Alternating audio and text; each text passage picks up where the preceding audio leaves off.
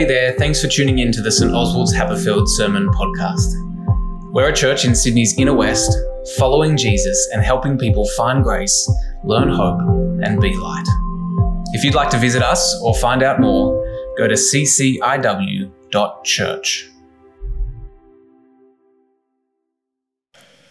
I am a rose of Sharon, a lily of the valleys. As a lily among brambles, so is my love among maidens. As an apple tree among the trees of the wood, so is my beloved among young men. With great delight I sit in his shadow, and his fruit is sweet to my taste. He has brought me to the banqueting house, and his intention towards me was love. Sustain me with raisins, refresh me with apples, for I am faint with love.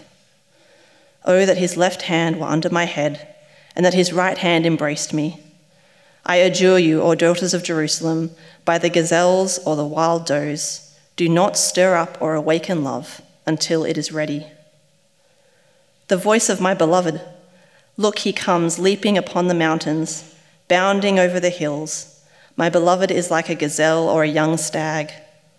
Look, there he stands behind our wall, gazing in at the windows. Looking through the lattice, my beloved speaks and says to me, arise, my love, my fair one, and come away. For now the winter is past, the rain is over and gone. The flowers appear on the earth, the time of singing has come, and the voice of the turtle dove is heard in our land. The fig tree puts forth its figs, and the vines are in blossom, they give forth fragrance. Arise, my love, my fair one, and come away. O my dove, in the clefts of the rock, in the covert of the cliff, let me see your face. Let me hear your voice, for your voice is sweet, and your face is lovely. Catch us the foxes, the little foxes that ruin the vineyards, for our vineyards are in blossom. My beloved is mine, and I am his. He pastures his flock among the lilies, until the day breathes and the shadows flee. Turn, my beloved, be like a gazelle or a young stag on the cleft mountains. The second reading is from 1 Thessalonians chapter 4, which you can find on page 959 of the Bibles. So chapter 4, and we'll be reading verses 1 to 8. Finally, brothers and sisters, we ask and urge you in the Lord Jesus that as you learn from us how you ought to live and to please God, as in fact you are doing, you should do so more and more. For you know what instructions we gave you through the Lord Jesus. For this is the will of God, your sanctification, that you abstain from fornication, that each one of you know how to control your own body in holiness and honor, not with lustful passion, like the Gentiles who do not know God, that no one wrong or exploit a brother or sister in this matter, because the Lord is an avenger in all these things, just as we have already told you beforehand and solemnly warned you. For God did not call us to impurity, but in holiness.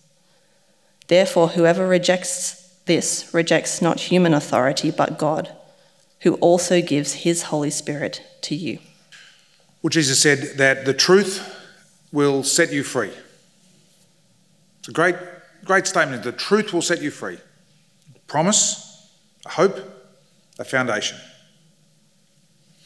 But for many people, in no area does that sound less believable than the topic that we've set ourselves today, which is the topic of sexuality. Because if there's one thing that everyone knows and most proclaim, it's that a Christian ethic of sex, which is easily and accurately summarised as the conviction and commitment that sex is for a man-woman marriage, and outside of that, the Christian call is to celibacy. Well, that's not freedom. That's slavery. That's misery. That's deprivation. That's cruel. And in its place, there is a new story, a liberating story, a revolution. It has become incredibly powerful, in part because sexual experience can be incredibly powerful, for good or for harm. And so this morning, we're going to have a go at unlearning some more untruths to allow the gospel to shape our story about sex, and then spend some time on some of the issues that this clash of stories that we see raises for us. We'll possibly have a question time, depends on how things are going. Alison has told me, don't do it, you idiot. And she's a very wise person, but then I'm a bit of a, angels fall to tread, so on. Angels fear to tread. 3 headings: the modern story of sex and sexuality, the gospel story of sex and sexuality, and then thirdly, some sound bites on some issues. So firstly, then, the modern story of sex.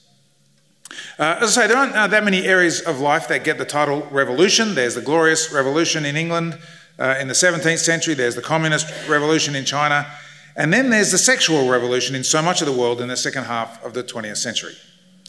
The creation, legalisation and widespread adoption of the contraceptive pill meant that for the first time in human history, women, especially unmarried women, had significant control over what for millennia the predictable consequences of sex, which fall profoundly on women. And if for some reason the contraception didn't work, then the legalisation of abortion, which followed shortly after, completed the prerequisites for the sexual revolution. And as I say, for the first time in human history, women were free. As many feminists put it these days, women were free to have sex like men had done for millennia. Freedom. It's worth just pausing and noticing what the content of freedom is. Freedom has come to be defined in terms of the harm principle. How many times have you heard it said, and perhaps how many times have you said yourself, everything's okay as long as it doesn't harm other people? You're familiar with that phrase? You've heard that? It's really pretty powerful statement. Everything's okay as long as you don't harm other people. That's what it means to be free. That no one gets to tell you how to live, that you live your life your way, and the boundaries go all the way out to the only limit, which is that you don't interfere with anyone else's freedom. In other words, freedom is being constrained only by yourself, your desires, your choices, your preferences. Now just pause a moment and see how that becomes a really deeply radical project. The mission is to take down all boundaries if that's what you want, whether that's a marriage as the context for sex or social expectations or even of your own body. The only thing that makes you, you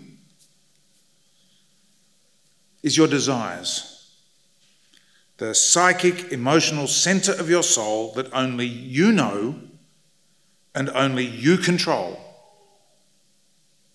Nothing is to interfere with that. You're familiar with that story? You've heard that only about 6 million times? And what makes it so powerful is that it is both right and wrong. If it was just dumb, then it'd be easy, right? But it's not. It's both right and wrong. On the one hand, there's something very right about that story. It is, I would suggest, a great way to understand how the law of the land, the state, ought to intersect with people. Okay? It's a brilliant way to understand how the state ought to intersect with individuals. The law ought not to intervene in people's lives unless harm is being done to another person. That's the state's job, right? To uphold public justice, to prevent people harming one another and to punish them when they do. And if the state goes beyond that to try and interfere in people's lives more than, well, then it's working above its pay grade, it's overreach. It means, for example, it was always wrong, it was crazy. Did you know this? To have laws that outlawed homosexual sex in New South Wales up till 1984. And in Tasmania, always a little slow in Tasmania, 1994. Crazy. It's just above the government's pay grade to deal with these kinds of issues. But if someone is harming another person, especially against their will, well then, boom, in comes the full power of the state and the law, police and courts and jails to the rescue. So when it comes to how the state intersects with individuals, I want to suggest that the harm principle is exactly right. It's great for a legal framework, but it's totally inadequate as an ethical framework. No matter who you are, it turns out, there will be more to your decisions about how to live your life than just the only limit on what I do is harming other people. No one lives like that.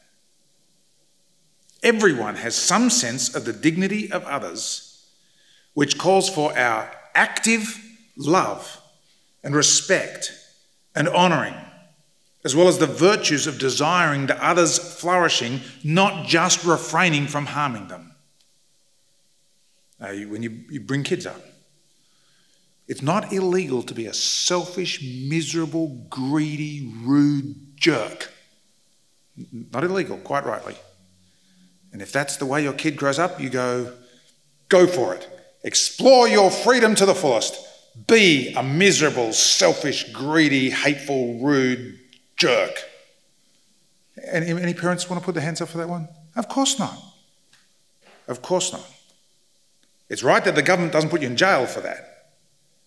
But it's dumb to think that that's an actual working ethic. We all know that that's not how life goes. It's especially the case when it comes to sex, precisely because sex can be such a powerful experience for good and for ill. One of the really interesting things at the moment is that more and more non-Christian, secular feminists are saying precisely this. It looks a lot like the sexual liberation story, the sexual revolution story is beginning to, at least in some quarters, fizzle out. And that our culture is beginning to see the underbelly of the sexual liberation ethic. According to a piece written for Vice a few months ago, what we need is, this is a non-Christian secular feminist, ready? What we need is radical monogamy. Who would have thought it? The author, not a Christian, had explored the alternative options, polyamory, open relationships, and concluded that she, quote, wanted to be one person's joy and delight, and I wanted them to be mine. And so she called this long-term, committed, one-to-one relationship, surprise, surprise, radical monogamy. Feminist journalist Ellen Willis wrote, sexual liberals have promoted the competing assumption that sex is simply a healthy, enjoyable, biological function with no intrinsic moral connotations. But this bland view not only violates most people's sense that their sexuality is not an isolated function, it also evades the question of sexual destructiveness. Recently, in a similar book, and I'm going to give you some more detailed quotes here, the book is a very, very fine piece of work, very interesting. It's called The Case Against the Sexual Revolution by Louise Perry. She's not a believer. She's a columnist for a politically middle journal called the New Statesman. She argues on scientific, historical and sociological grounds that what she calls the monogamous marriage model should be resurrected in secular society. Here's what she says. While the monogamous marriage model may be relatively unusual, it is also spectacularly successful. When monogamy is imposed on a society by expectations, not by law, it tends to become richer. It has lower rates of both child abuse and domestic violence, since conflict between co-wives tends to generate both. Birth rates and crime rates both fall, which encourages economic development, and wealthy men denied the opportunity to devote their resources to acquiring more wives, instead invest elsewhere, in property, businesses, employees, and other productive endeavours. Louise Perry continues, the technology shock of the pill led sexual liberals to the hubristic assumption that our society could be uniquely free from the oppression of sexual norms and could function just fine.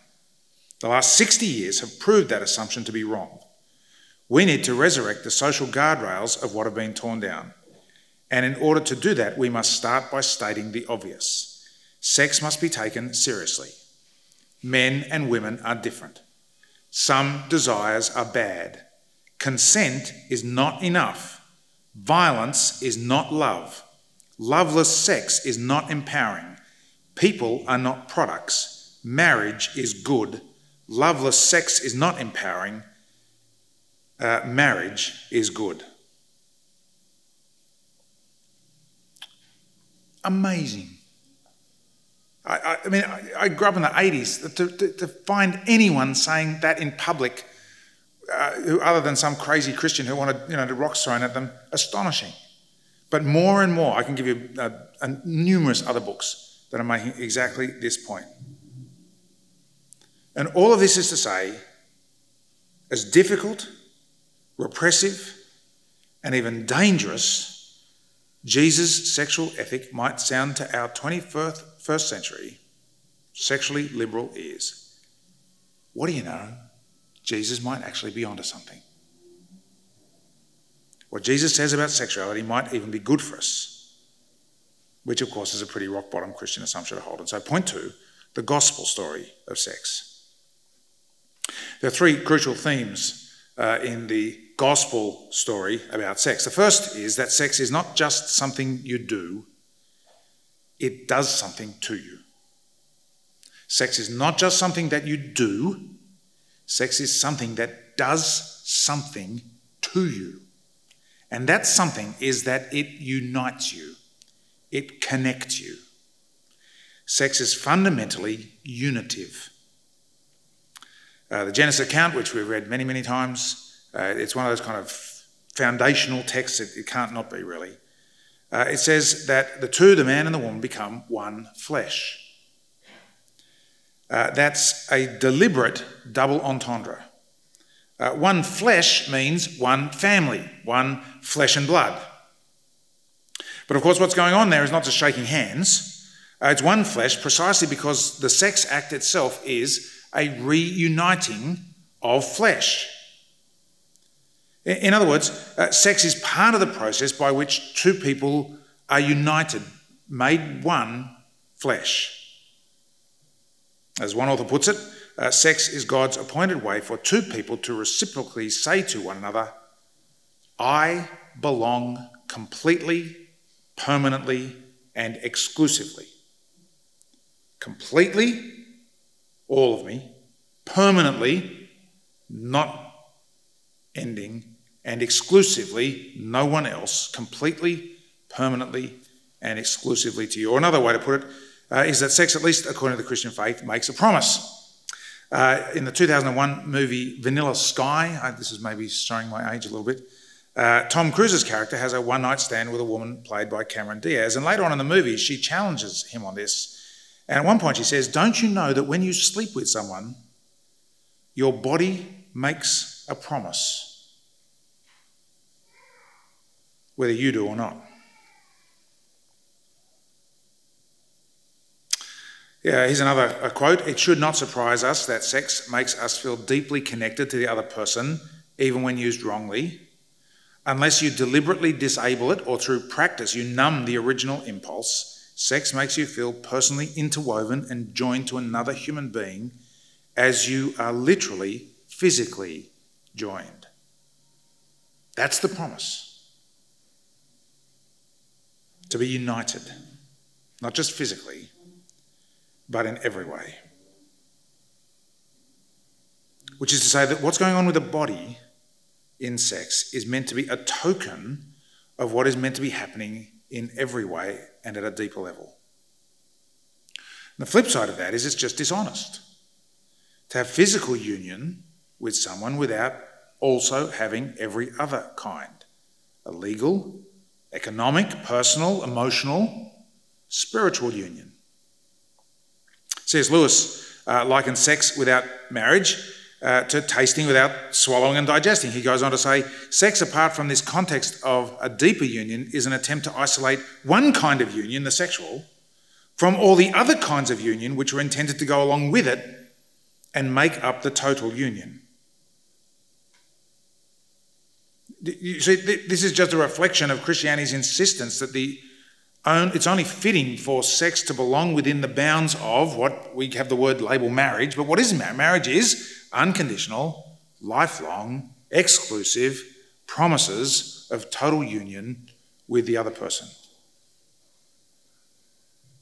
So that's the first theme in the gospel story of sex. It's not just something you do, it does something to you. It unites people together in a profound way, and that only makes sense if their unity is also emotional and social and financial and legal and spiritual, as well as physical. The second theme in the gospel story about sex follows on directly, and that is that precisely because sex is so powerful, it can be a powerful force for terrible harm as well as for good. Do sex wrongly, violating its unitive function, and it can really hurt people. That's why sexual violence or coercion or abuse is so vehemently, fiercely condemned in the Bible, because those things do such damage to people. If sex meant nothing, if it was just a physical transaction, much like shaking hands, then it would matter so much less. But we know that it matters. It matters precisely because it means something. Which leads to the third theme in the gospel story about sex, which is that sex is part of what God redeems. Jesus teaches two things about sex and marriage. He both reaffirms the dignity and relativizes the significance. He reaffirms the dignity and relativizes the significance. He reaffirms the dignity of sexual marriage by specifically referencing and reinforcing the creation narrative, that God created the male and female, that the two become one flesh. Some say Jesus didn't talk about homosexual relationships, etc. You may have heard this line again and again. Jesus didn't talk about homosexuality. It's just not true. It's just simply false. He spoke about homosexual relationships precisely by affirming and endorsing male-female marriage as what marriage is given by God. Don't let anyone con you on that one.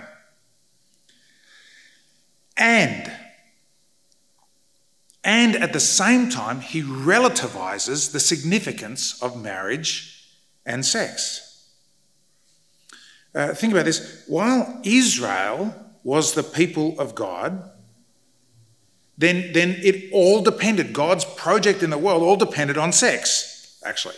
That is, on having children to maintain the bloodline of Abraham and Isaac and Jacob. Jesus said that God could raise up children for Abraham from these stones. What makes you a child of God in the new covenant is not bloodline, in other words, not reproduction, but faith, living active trust in the living and true God and his grace in the cross of Christ. And we see that in Jesus. Jesus was neither married nor sexually active. And he was a son of God, the most human ever. Unlike almost every culture or religion before or since, being married or being not married is neither here nor there spiritually. One state is not greater than the other, nor more or less spiritual. Both are equally realms of God's grace and theatres of God's glory. The gospel story about sex, it does something to you. It's not just something you do. It unites you with another person.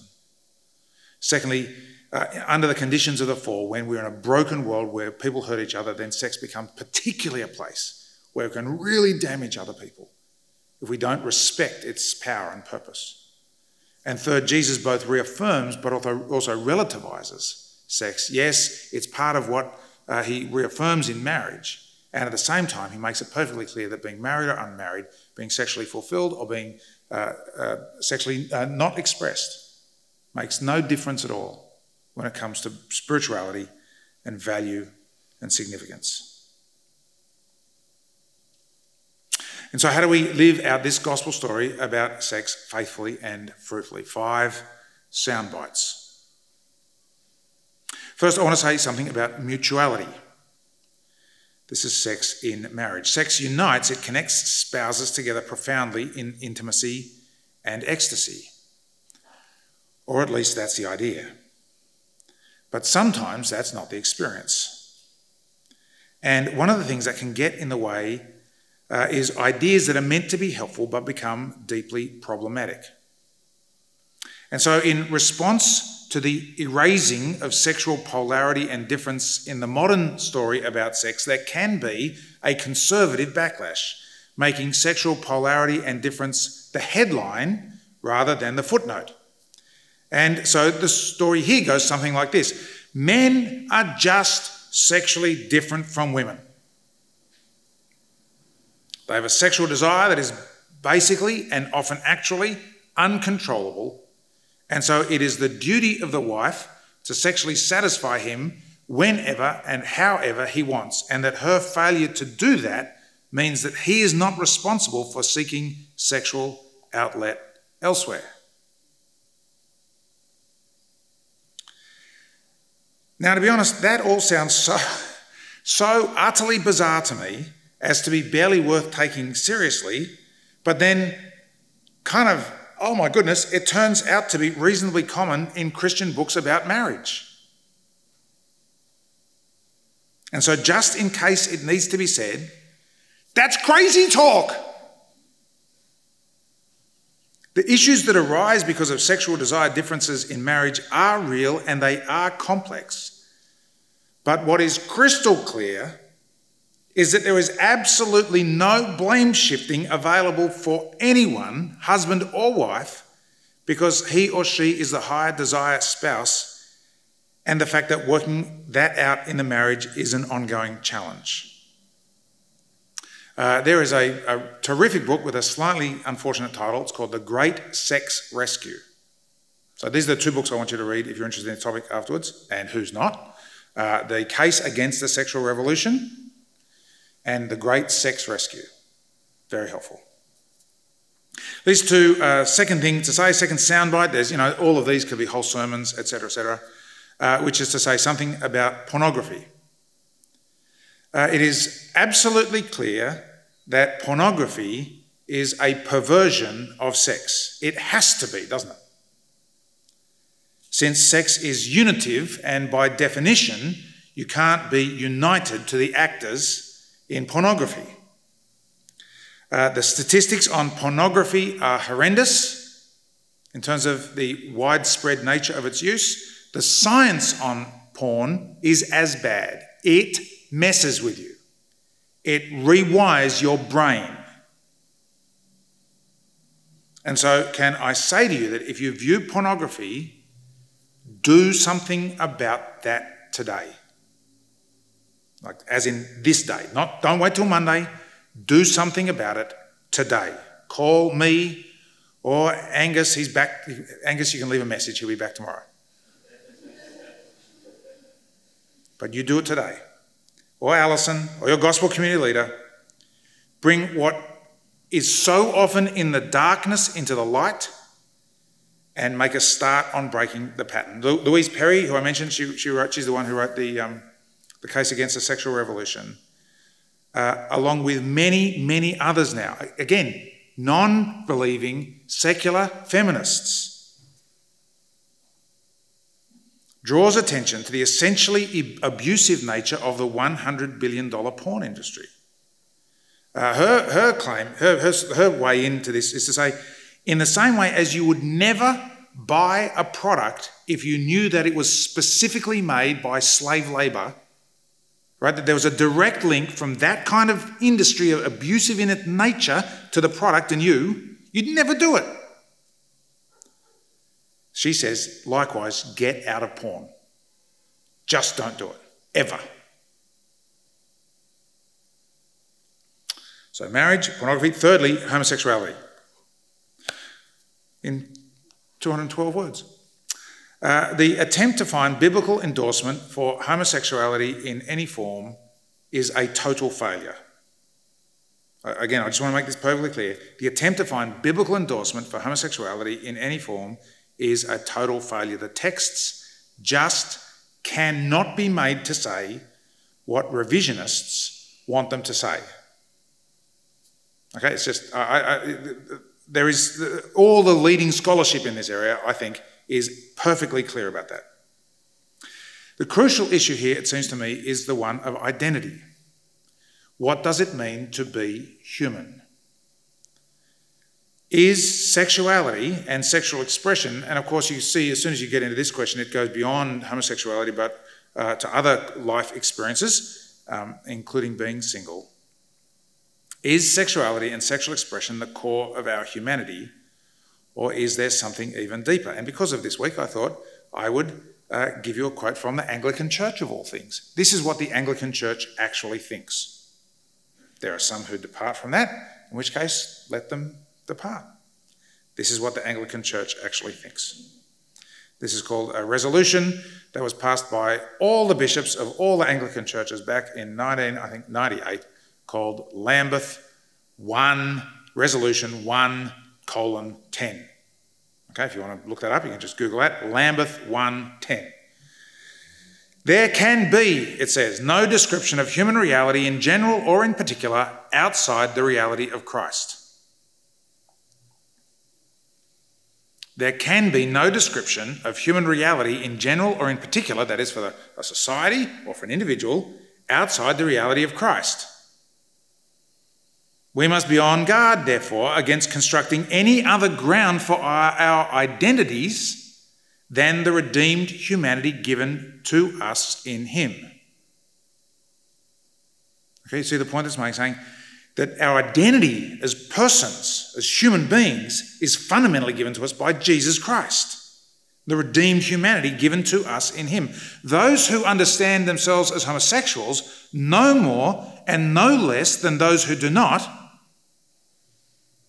are liable to false understandings based on personal or family histories, emotional dispositions, social settings and solidarities formed by common experiences or ambitions. That is a long-winded and Anglican way of saying that there are all sorts of sub-issues in our identity. I'm Hungarian. I'm a male. I grew up in Australia. I have a certain nationality. I am right-handed. And so these are all relevant to my identity, but it's a false understanding to say that they constitute who I am. Our sexual affections, the piece goes on, can no more define who we are than our class, race, or nationality. See, we're quite good at knowing that you can't discriminate against people on the basis of their class. We're all human together. You can't discriminate about people against on the basis of their nationality. We're all human together. And so the piece concludes, at the deepest ontological level, therefore, there is no such thing as a homosexual or a heterosexual.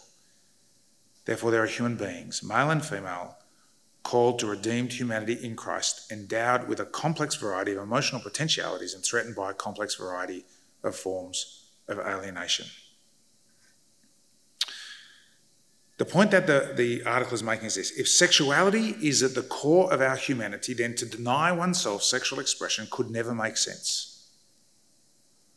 Right? That's right, isn't it? If sexuality is the essence of what it is to be human, then to deny sexual expression could never make sense, because that would be to deny your very humanity. But in the gospel, we find that the core of our humanity, what makes us human, is that we're created by God and redeemed in Jesus to be children of God, loved and purposed and destined. And if that's the case, then contrary to what the modern story about sexuality says, there is something, or rather there is someone for whom it makes sense to subordinate your sexual desire and sexual expression for the sake of them. Or to just say it simply, there are worse things than being sexually unfulfilled. There are worse things than being sexually unfulfilled. which is to go against the grain of being a child of God and loved by him and gifted by him and redeemed by him, to live for him. That's what it is to be human.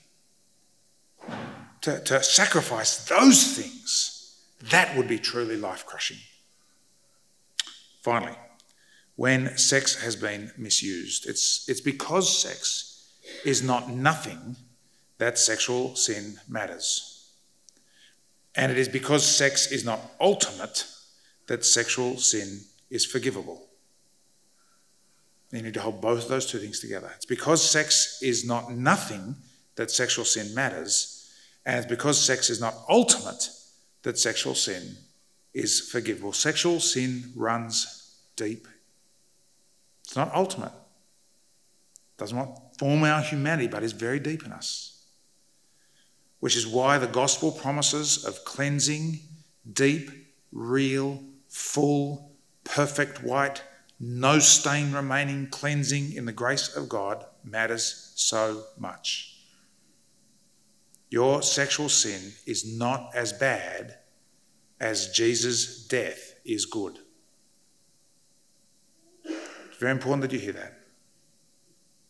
Your sexual sin is not as bad, it's not as powerful as Jesus' atoning death is good.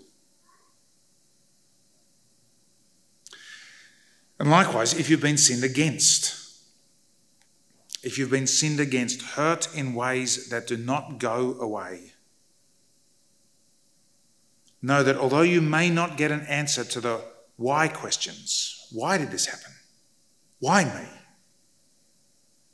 What you do get an answer to is the who question. Who is with you? Who is for you? Who will never hurt you and never forsake you and never abandon you? There is one like that. It's Jesus. He knows what it is to be hurt and forsaken and abandoned in the depth of his being, and he stands with you. A modern story about sex, a gospel story about sex, and some sound bites. Let me just pause there. Alison, she gives me the thumbs up. She doesn't mean that. She's just being nice. So, any with that dampening sort of comment? any questions? Anyone want to ask anything? So the question is, given that this is trench warfare right here. This is this is the point of contest. It's and of course, it's like an inverse iceberg, if I can put it like that. It's like, imagine if, normally icebergs, there's the tip and there's the big thing underneath and the clashes are underneath.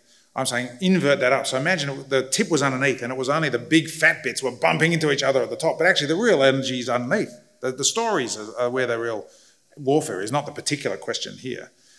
Given that it is that sort of trench warfare, though, how do we speak? And so I've got two things to say about that. One, I think it's really very helpful to have these secular feminist authors with impeccable secular feminist credentials who are saying, this is not working for women, right? As the sexual revolution is not working for women.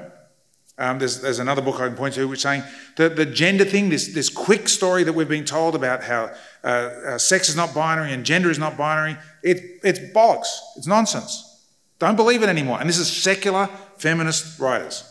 So that one of the crucial things here to say is bring, like Paul did in his speech in Athens, he brings in cultural authorities to join him because all truth is God's truth. And so he brings in cultural authorities. That's the first thing. More importantly, I think, is this. On this question, especially in personal relationship, tone matters enormously. And so here's the thing. You have to be able to speak about sex and sexuality and the gospel story about sex in a way that does not have even the merest whiff of self-righteousness about it. And there's only one way that you'll do that, which is to indwell the gospel. Because the gospel tells you that you are right now both far, far worse than you ever dared face, and much, much more loved than you ever dared hope. That's a Tim Keller quote. And it tells you both of those two things at the same time. And if you believe both of those two things at the same time about your present, right, not just about your past. See, you can be a Christian and go and think, look, I used to be bad, but now I'm really good. In which case you'll be self-righteous. In which case, please just shut up. Don't talk if you're self-righteous, because you drip self-righteousness. But if you get the gospel in your heart, where you know that even with the minute little self-awareness that each of us has, that we are far, far worse than we ever dare face, that there is darkness and selfishness and a willingness to hurt other people if need be, and a disinterest in God and God's ways. If that's me, and at the same time, the very same time, I'm far, far more loved than I ever dared hope, and that Jesus died for me, even in that state, then what that will do is that will shred my pride, and it will calm my fears, and it means that I won't be self-righteous. And when you're like that, then you'll be capable of talking about this in a way that will not be problematic, because it won't be condemnatory of others. And you've just got to keep fronting up and not allow others' condemnation of you to either cause you to be quiet or to cause you to become condemnatory of them. You've got to be a gospel person. And a gospel person is someone who has not the faintest whiff of self-righteousness about them. Yeah. And I think when we say the church, I think the answer is, given how almost impossible it is to control the narrative of any kind of moment in any media context, that's just a losing game. And I don't think there is a way to do it in the media which works. We will not get listened to. We won't get fairly reported. The church will always be treated poorly. That is, in other words, there's another way of saying that the media is part of and an essential component of the secular story. And so it just doesn't matter how nice. I mean, there are some great spokespeople.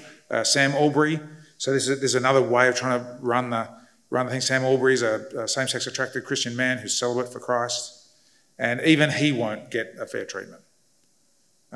So at the public level, I think we'll just keep getting smashed. And I guess my point there is to say, don't be surprised about it.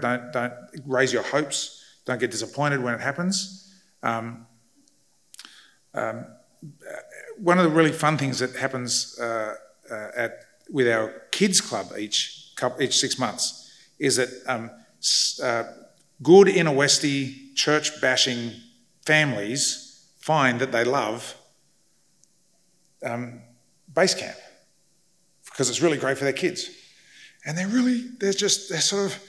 struggle. And so what they do is say, well, I've had people say almost exactly, the church sucks, but this church is okay. And it's like, why don't you put those two things together in connection with each other and say, maybe that's not quite the case. And so I think in that sense, our job is to be as good, as humble, as gentle, as kind, as faithful, as welcoming, as inclusive, all of that, and as Jesus-focused and gospel-centered and all that at the same time as we can possibly be. Yeah. So that's a very interesting question. And so the question is there a possibility that there might be sort of ongoing clarification or revision and so on? And I think the answer to that is no. And the reason is this. There's the idea you raised is a question of whether Earth went around the sun or the sun went around the Earth, or whether the Earth was flat and so on. It turns out that when you I'm going to say something like, on any fair reading, there's almost nothing in the Bible that says the Earth is flat or round, or that the Earth goes around the sun or the sun goes around the Earth. Right? There's almost nothing in the Bible about that. And so whether Christians believed stuff because of their time and place and culture, that's one thing. What's in the Bible is a different thing. And so there's almost nothing in the Bible about that. On the question of sexuality, because it is a deep part of human experience, there actually is a lot in the Bible on it, and it all says one thing only. So to say that the Earth goes around the sun, to have a heliocentric view of the solar system, it's like that doesn't contradict anything in the Bible, really. The one place that you get the sun rising. We still talk about sunrise, right? That's our language. We don't mean that the sun rises, we mean that the earth turns. But we use the word sunrise because we all know what that means. And so in some one or two poetic sections in the Bible, using poetry, then it just gives this sort of reference in passing to, you see what I'm saying? It's tiny one verse here. When they grab to human sexuality, it's hundreds of verses, really. Again and again and again and again. All saying only one thing, which is what I've brought you today. And so the challenge is that to revise that means to not just interpret a bit of one verse of poetry a little bit differently, or it means to overturn the single testimony, the single witness of the Bible. Part of the thing is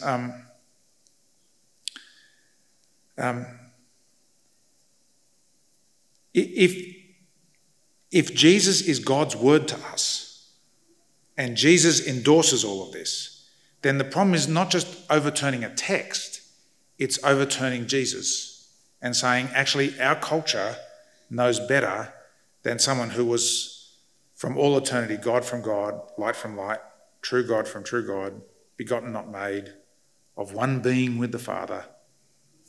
And we can't do that. We've got to stay faithful to Jesus because he's the living and true Son of God. And in the end, I'm just going to say he knows better than me. And actually, I'm going to say he knows better than you too. And I feel that's where the church and Christians have to stay. And as soon as you say that, with absolute recognition that we are far, far worse and we are far, far more loved than we are. And therefore, that's not an arrogant thing. That's a humble thing which says, I don't know, he does. Yep. So the issue here is not the sun and the physics, the solar system, but slavery. I don't really know enough about the history of the church and slavery. What I would say is that, again,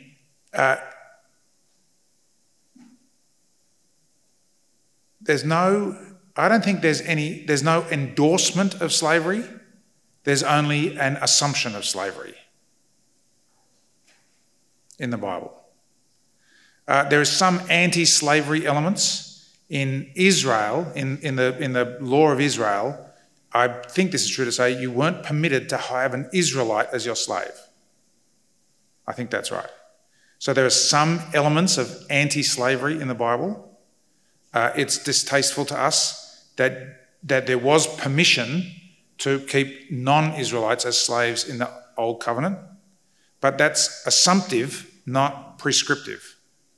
And so what changed was, it seems to me, the thinking better of the dignity and value of human beings into the assumption. In the Roman Empire, it might disappoint us that there was no revolutionary kind of move to say we should oppose the Roman Empire and overturn slavery. But the Christians didn't see themselves, and I think for obvious reasons, as a political movement. That would be akin to the Christians in North Korea now saying that, starting to agitate for democracy. Christians in Korea, you might well say that democracy is more consistent with the Bible than anything else. I happen to think that that's probably true. And certainly the way North Korean politics runs, that's pretty inconsistent with human dignity. And to say that we want to be critical of the Christians in North Korea for not being more vocal and public about their opposition to the abuse of human rights and autocracy in North Korea, I think I'd just say, yeah, well, that's what you get when you're in North Korea. And so my view on that one is, again, it comes down to what's in the text, and the texts are assumptive rather than prescriptive. The problem one other thing to say, the problem with saying the church revised the teaching of something, why doesn't it revise the teaching of this? There's no end to that. Well, why don't we revise the teaching that Jesus died on the cross? Or why don't we revise the teaching that Jesus rose again from the dead? And there's no way to stop those things. And so the only way to handle that question methodologically is to say, well, you've got to go back to the texts and see whether the texts permit revision or not.